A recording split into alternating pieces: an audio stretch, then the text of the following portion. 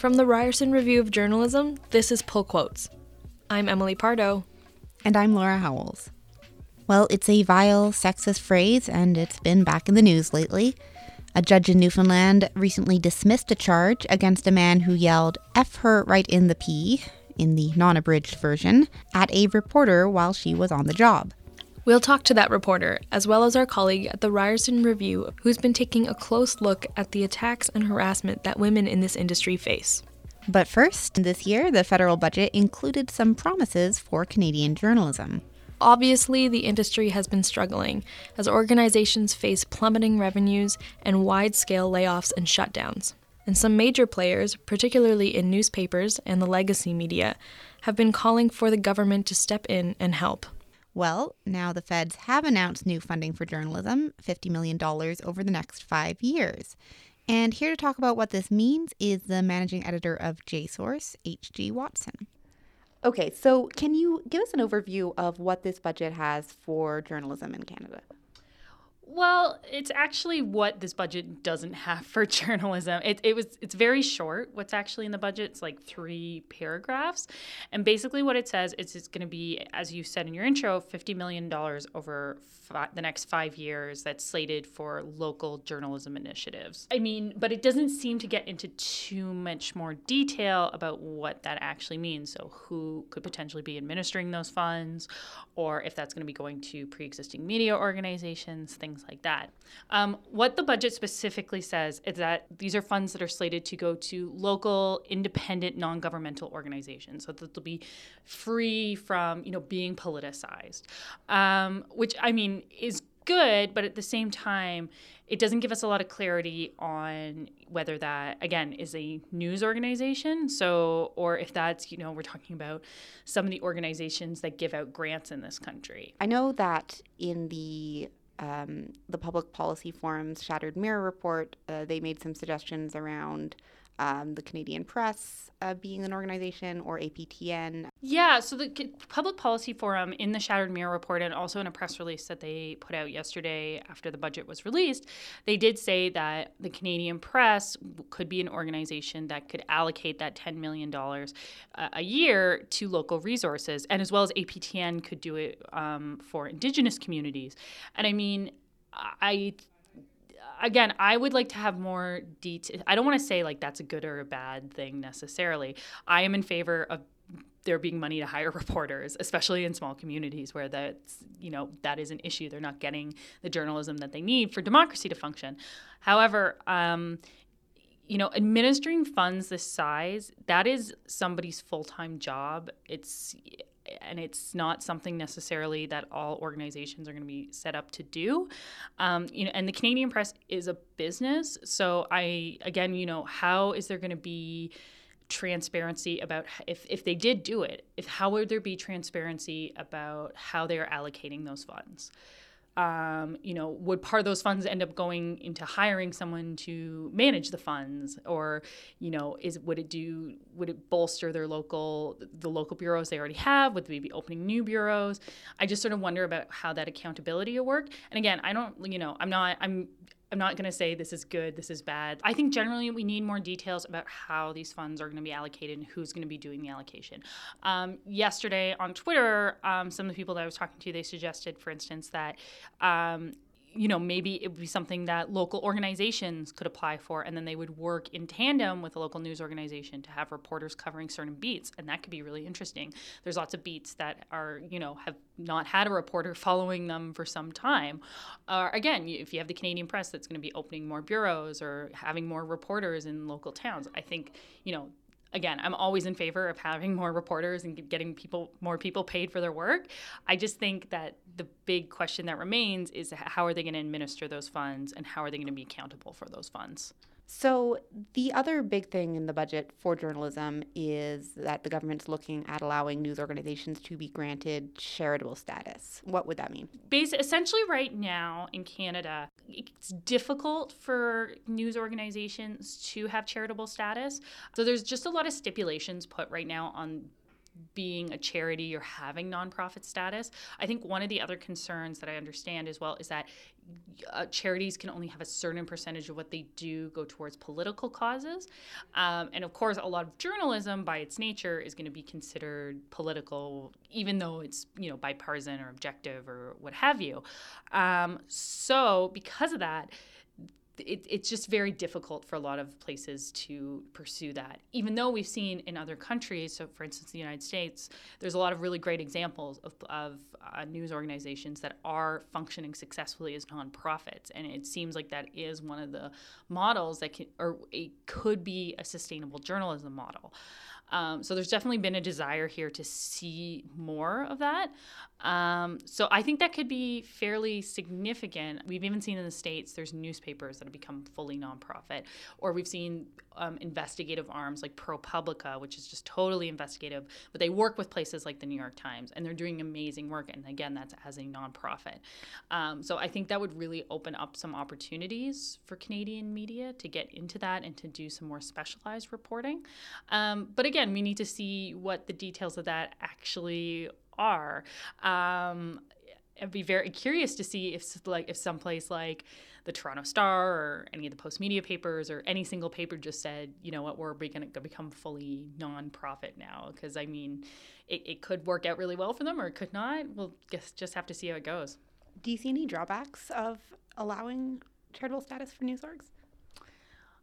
I mean, I think generally it's shown to be a good idea.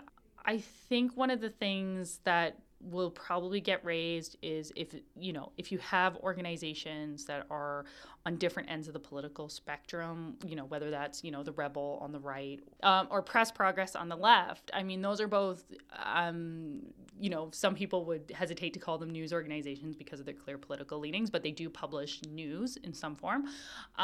So I could see that people might, be concerned that you are giving charitable status to places that have a clear political agenda. So I'm curious to see whether the legislation will address that, whether it's going to say, it has to be this kind of reporting, or it has to be, show that it's bipartisan or it's objective or it can be only after these certain goals. I don't know that I'm necessarily in favor of that. I don't think you can sort of, especially because that opens the door for a government that didn't want to fund nonprofit journalism to say, all right, this is the only kind of journalism that we want to mandate. And I don't really think governments should be involved in that. But then that means for us as citizens, we're going to have to take that anybody can go after that nonprofit status. Whether that actually works out for them, though, too, is a whole other matter. You can decide to become a nonprofit journalism outlet, but maybe it's going to turn out that that's just not the business model for you and it doesn't work. If you are of charitable status, I guess that means you're relying more on people just really believing in your work and, donating. Well, and the thing is in the States, to keep in mind is that there are huge foundations in the States that are able to give places like ProPublica millions of dollars. In Canada, sure, there are foundations. It's not quite as large, and the infrastructure isn't quite as big as you would find it in the States. So for that reason, I mean, maybe some of the once those changes happen, sure, maybe some of those foundations are going to then say, all right, we'd like to start donating to journalism. Maybe that's what's been holding them back. We have no guarantee that that's going to happen. And the thing, too, with, fighting with any kind of donation, whether it's Patreon, any kind of model like that, where it's Patreon or crowdfunding or whatever, is, you have to then argue for people's dollars. And everyone has the places that they decide to support and that they want to donate to.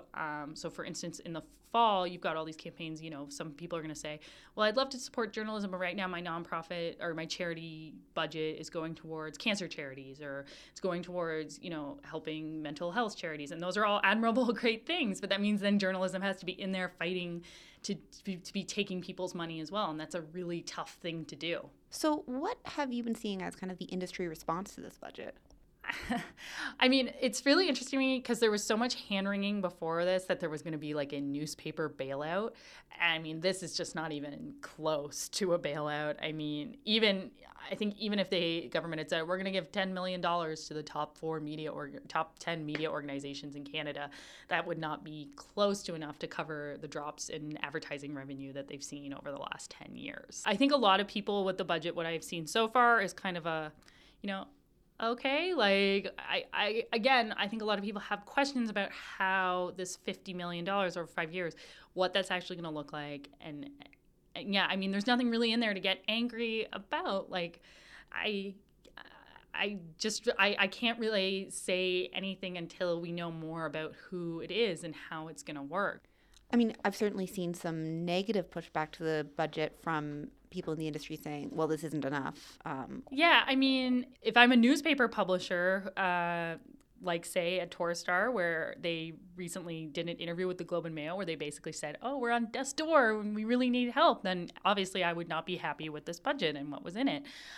But, I mean, I think that an actual newspaper bailout, like if they were to say, we're going to help you out, here's millions and millions of dollars, that is just the issues that I've already said with just the $10 million, but fivefold, because then you're talking about multiple millions of dollars to organizations that as of now, haven't shown that they've solved their business model issues. There'd be no indication with that money necessarily that they are, going to make the right business decisions, that it's going to reverse their tailspins. I think some of the other things that have potentially been suggested, the other thing that gets thrown around is that they have to compete with the CBC. And this budget didn't, as far as I can tell, have anything really to say about the CBC, about changes in its funding, or whether it could continue to do digital advertising and things like that. But the reality is, if it's not the CBC, then they're also competing against the BBC and the New York Times and all these other organizations that just have so much funding, and they're not going to be regulated by Canadian law. They can, really do whatever they want, and we can log on wherever we want. So I think that if it were me, if anyone wants to make me the publisher of a newspaper, I would really be focused. I wouldn't be worrying so much about what the other guys are doing necessarily and where I can get, if the government's going to give me money. I'd be focusing primarily on solving my own business issues.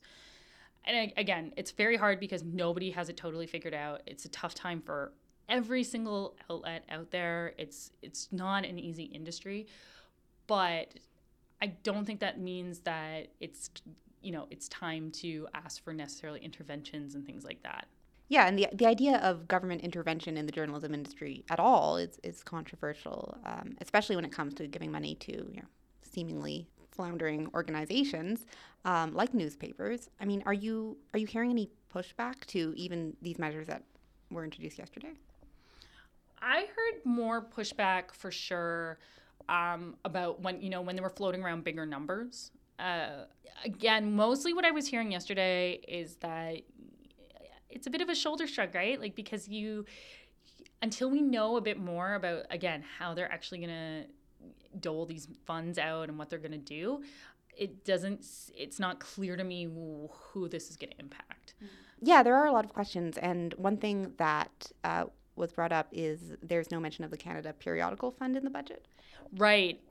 So the Canada Periodical Fund is the grant-giving organization that gives funds to mostly Canadian magazines. And there's been a big push for them to actually start giving grants to newspapers and primarily online outlets.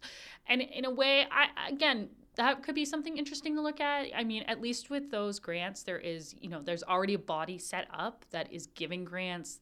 I can FOI information about them. They publish who's getting money and how much money every year. So there is some transparency that can be enforced there, which I do like. And yeah, I mean, the Canada Periodical Fund is going to need to change because the nature of publishing has changed. But again, I mean, there's lots of people who right now feel that there's big magazines that are run by some of the bigger companies like Rogers that get Canada Periodical Fund money, and there's people that feel, well, they shouldn't be getting those grants. Again, I'm a bit agnostic on that. Obviously, this is a story that's very close to the media. Some possible conflicts of interest there in covering it. What do you think of the media coverage you've seen around the budget and just this general sort of storyline of government intervention in the journalism industry? Right. It's so hard. Even for me talking about it, obviously, like I'm a media reporter, so I have like triple the conflicts, right? And as I've said, I don't think anyone would be surprised. I'm in favor of at the end of the day, I just want my friends to be employed. I want to have a future in this industry. I'm still a youngish reporter. Like, I would like to keep doing this and not have to go and work in PR. That would be a huge tragedy. So, like, I'm very interested, as everyone else is, in, how are we going to keep evolving and funding journalism going forward. I just think that, like, as journalists, it behooves us to be, to hold these authorities to the same account that we would if we were reporting on corruption or anything else.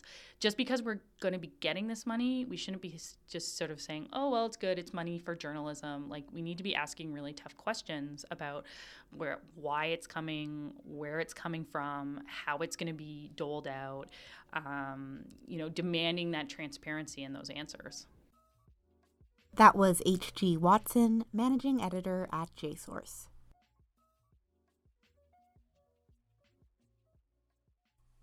Online death threats, sexist tweets. If you're a female journalist, chances are you've dealt with some pretty gross situations. One all too common experience is people yelling the obscene phrase, "F her right in the P," at TV reporters while they're on camera. That's happened to NTV reporter Heather Gillis a few times, including in St. John's last year outside the local landfill. Here's Heather talking about what happened. Okay, so I was doing an interview with Danny Breen, who was Ward 1 councillor at the time. He's now the mayor of the city of St. John's since an election in September. Him and I were talking. I was set up outside the landfill on a grassy area just off the side of the road.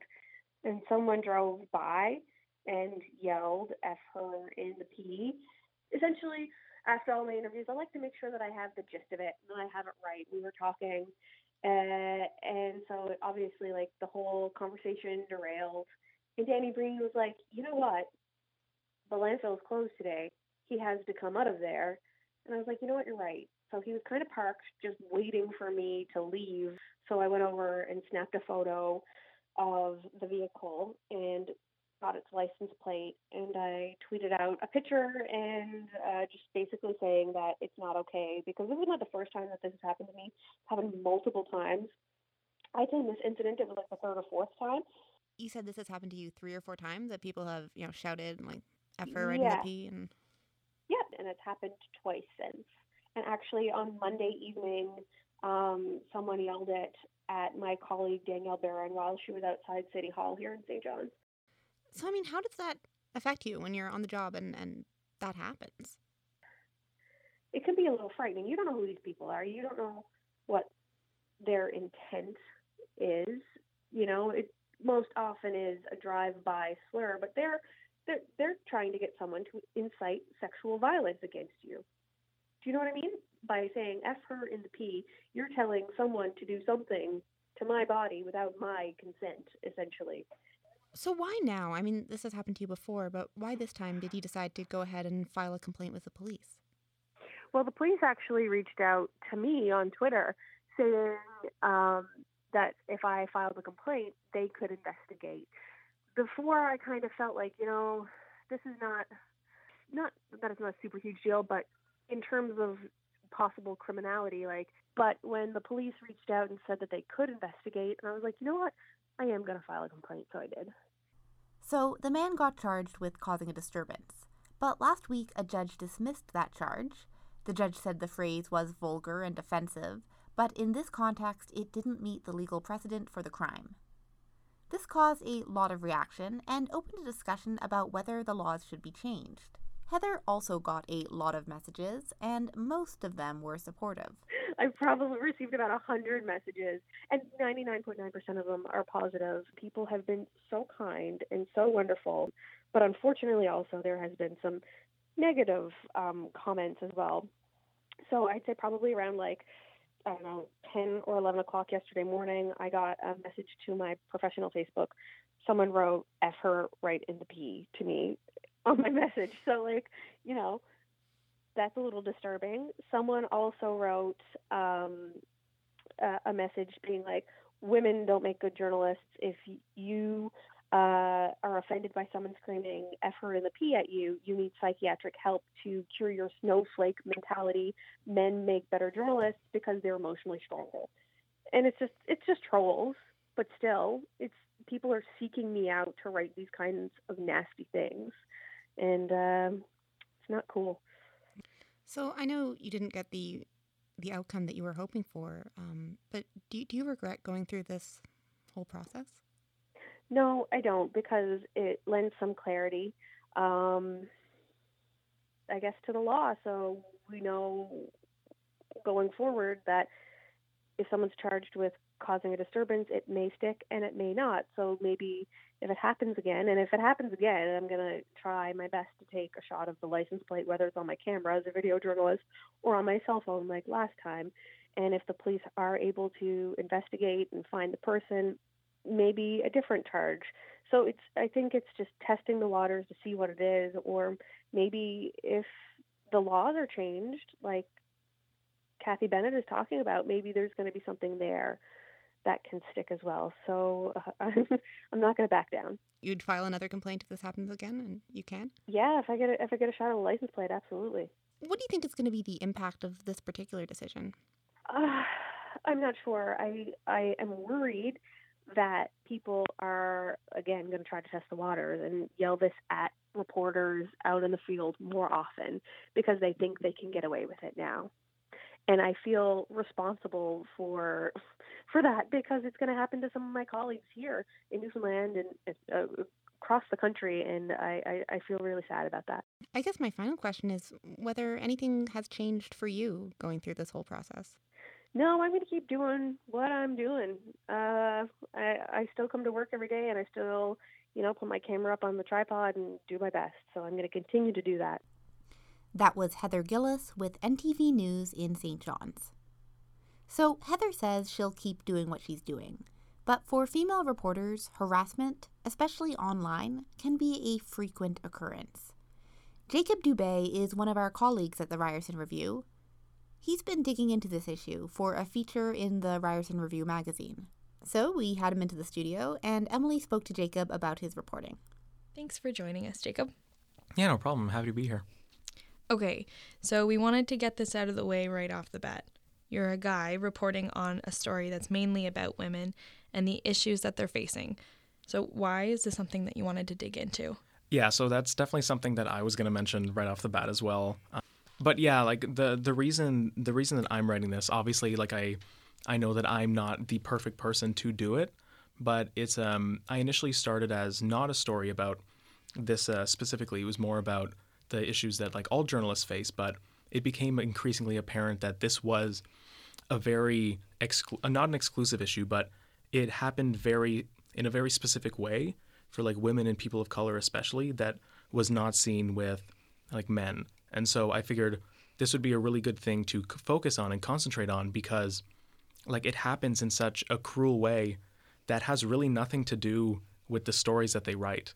And that was something that I really wanted to go way deeper in. And so I had to get more specific or else I would just be like writing something about criticism, and that's not really what this is. Can you tell us a bit about what did you hear over the course of your reporting?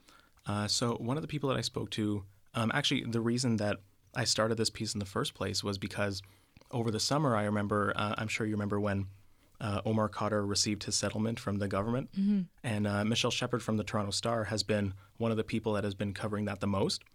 And so she wrote a story just about how he was receiving the settlement.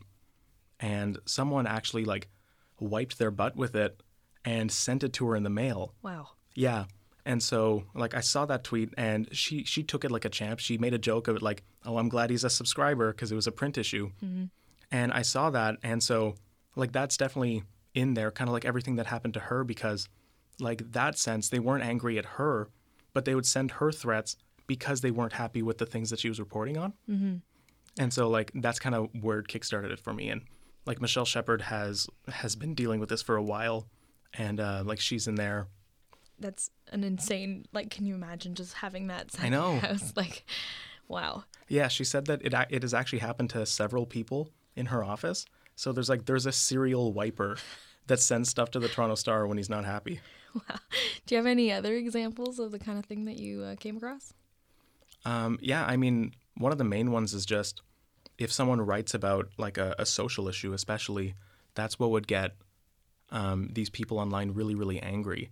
Mm. And I spoke at length with Elizabeth Renzetti from the Globe and Mail, and it happens to her all the time, where like sometimes she doesn't even check the comments or she doesn't even check her Twitter because she already knows what kind of stuff is going to be out there. And like she's been called some really, really bad stuff. Like one example she gave is she wrote a piece about the like sexual misconduct allegations against Donald Trump, and people were commenting that she wasn't attractive enough to be harassed by Donald Trump. And I know, but like stuff like that would happen to every single person I spoke to. Yeah. So based on what you heard, how big of a problem is harassment for journalists? It seems basically ubiquitous. I don't think I spoke to a single person that didn't have a story about dealing with this.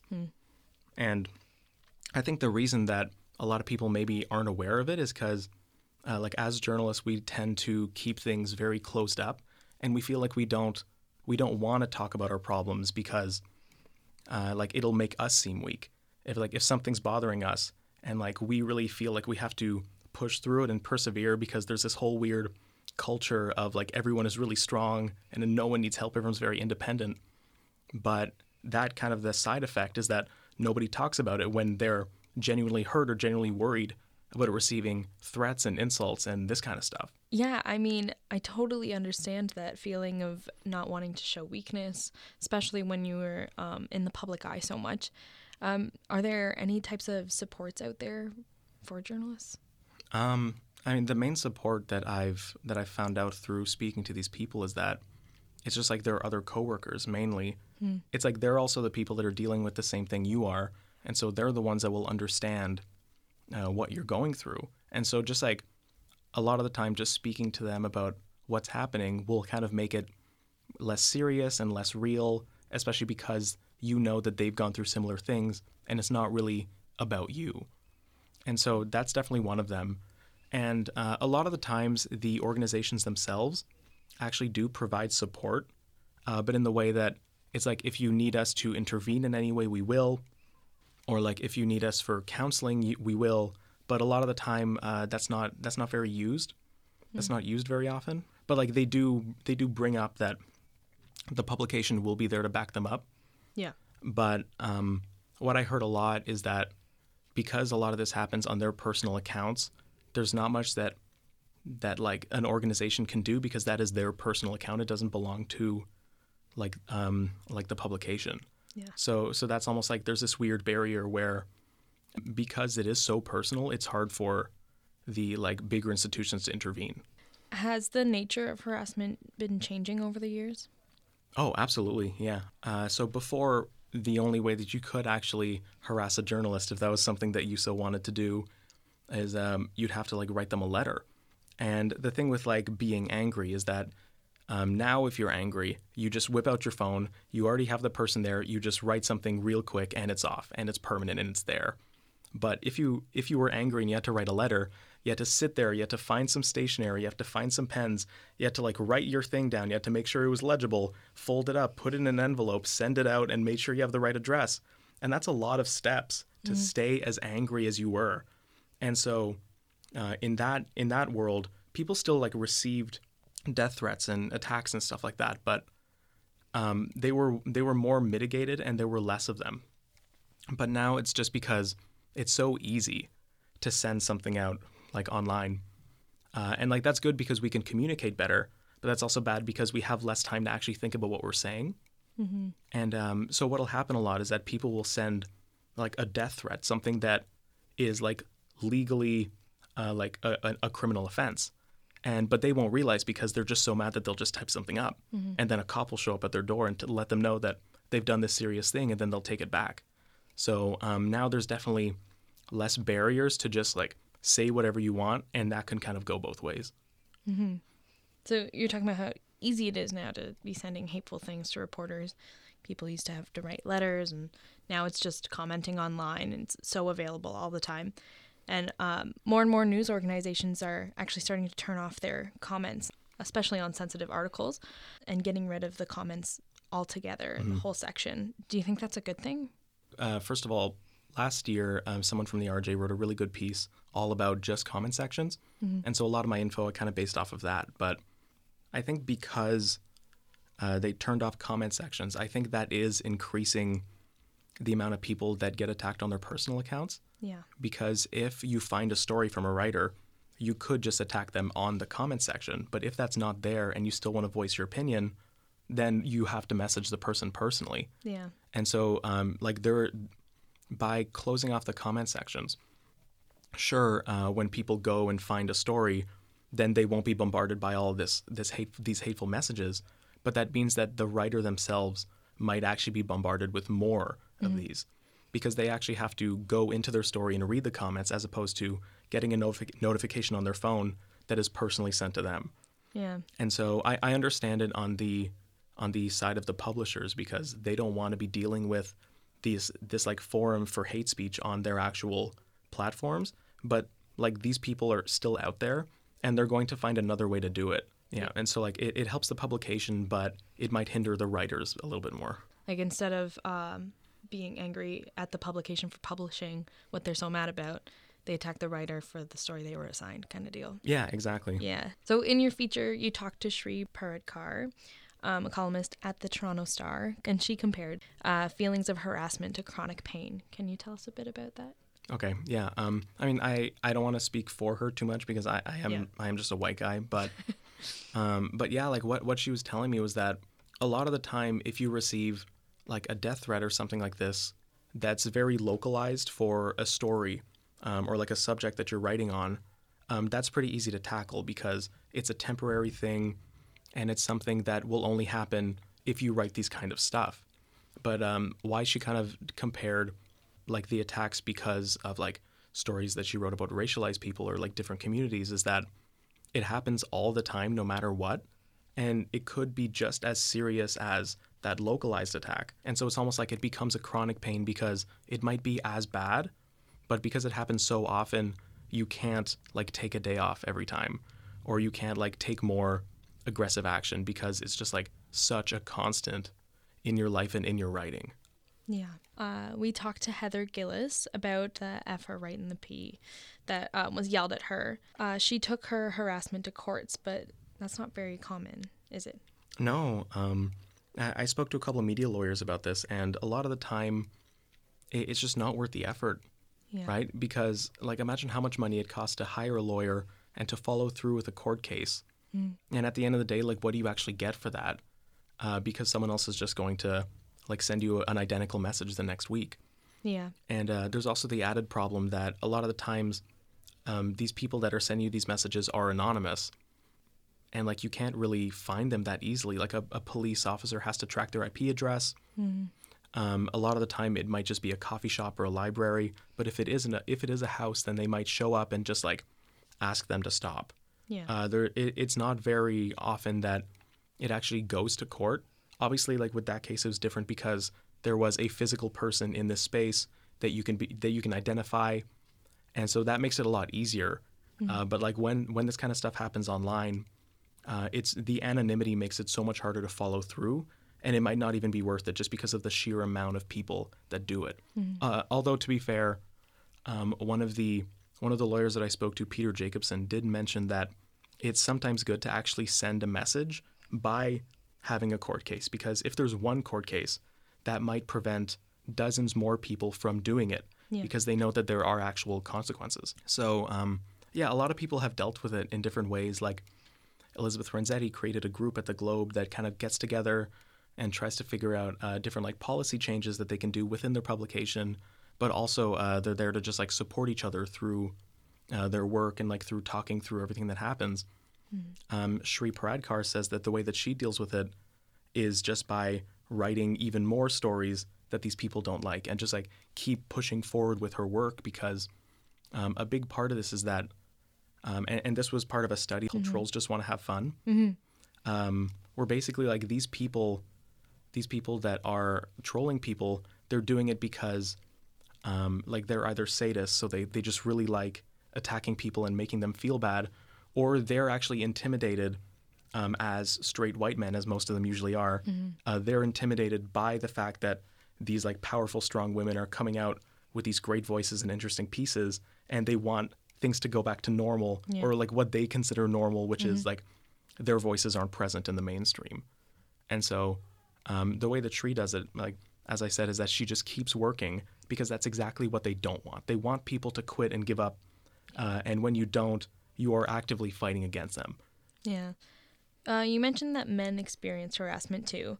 What's the difference between the kind of harassment that women experience in comparison to what men would experience? Mm-hmm. As we've been talking about, a lot of the harassment that like women face is very like personal based and very based around their bodies. And so it'll be a lot of threats of sexual violence or threats against their family or their children. And I don't know why. Maybe it's because of some messed up sort of respect, is that like they'll out with the men, when they attack them, they attack their economic position, and they'll try and get them fired from their job, or they'll try and make them feel insecure about like their place in the world. Yeah. And so I feel like it's a lot of the stuff that they themselves would feel insecure about, but there is this huge divide between like those kind of attacks. And it's very much just they try and find what they consider a weak spot and like attack that and exploit that. And especially because of the kind of people that do it, when they see a woman, they see their weak spot as their whole being in existence, as opposed to a man. They think like, oh, it's his job. He cares about his job. And then they go for that. So in all of your reporting and everything, did you learn anything, or did your attitude shift at all while you were working on the story? I got a little bit sadder for sure. It's like I kept trying to find some sort of tangible thing that they can do, but a lot of the time, no one just has any idea. And this is something that people are constantly keep trying to figure out, because like social media sites are private companies; they're not government run. Yeah. There's not so much regulation we can put on them, or that is being put on them. I am definitely way more aware of who's getting messages and how this is affecting the reporters personally. Yeah. Because that's definitely another thing, right? Is that you see a reporter online, you just see a face, you see the byline, but not a lot of the time you associate them with a human being. Yeah. And so just like speaking to them about what it was like and like how they felt when they received these messages makes it so that every single name that you see online is a person. And you can't treat it as a sounding board for your anger or your frustration, as so many people do. So that's definitely the takeaway that I got out of this, is that like every person online is a person, and everything they write has their motivations, and everything you send has a consequence of some sort. Thank you so much for coming. No problem. Yeah, this was fun. That's it for Pull Quotes this week. Pull Quotes is a production of the Ryerson Review of Journalism, produced by Laura Howells, Jacob McNair, and myself, Emily Pardo. Our executive producers are Sonia Fata and Stephen Trumper, and thanks so much to Angela Glover for all her tech help. Follow us on Twitter at PullQuotesRRJ, or email pullquotes@ryerson.ca. See you next week.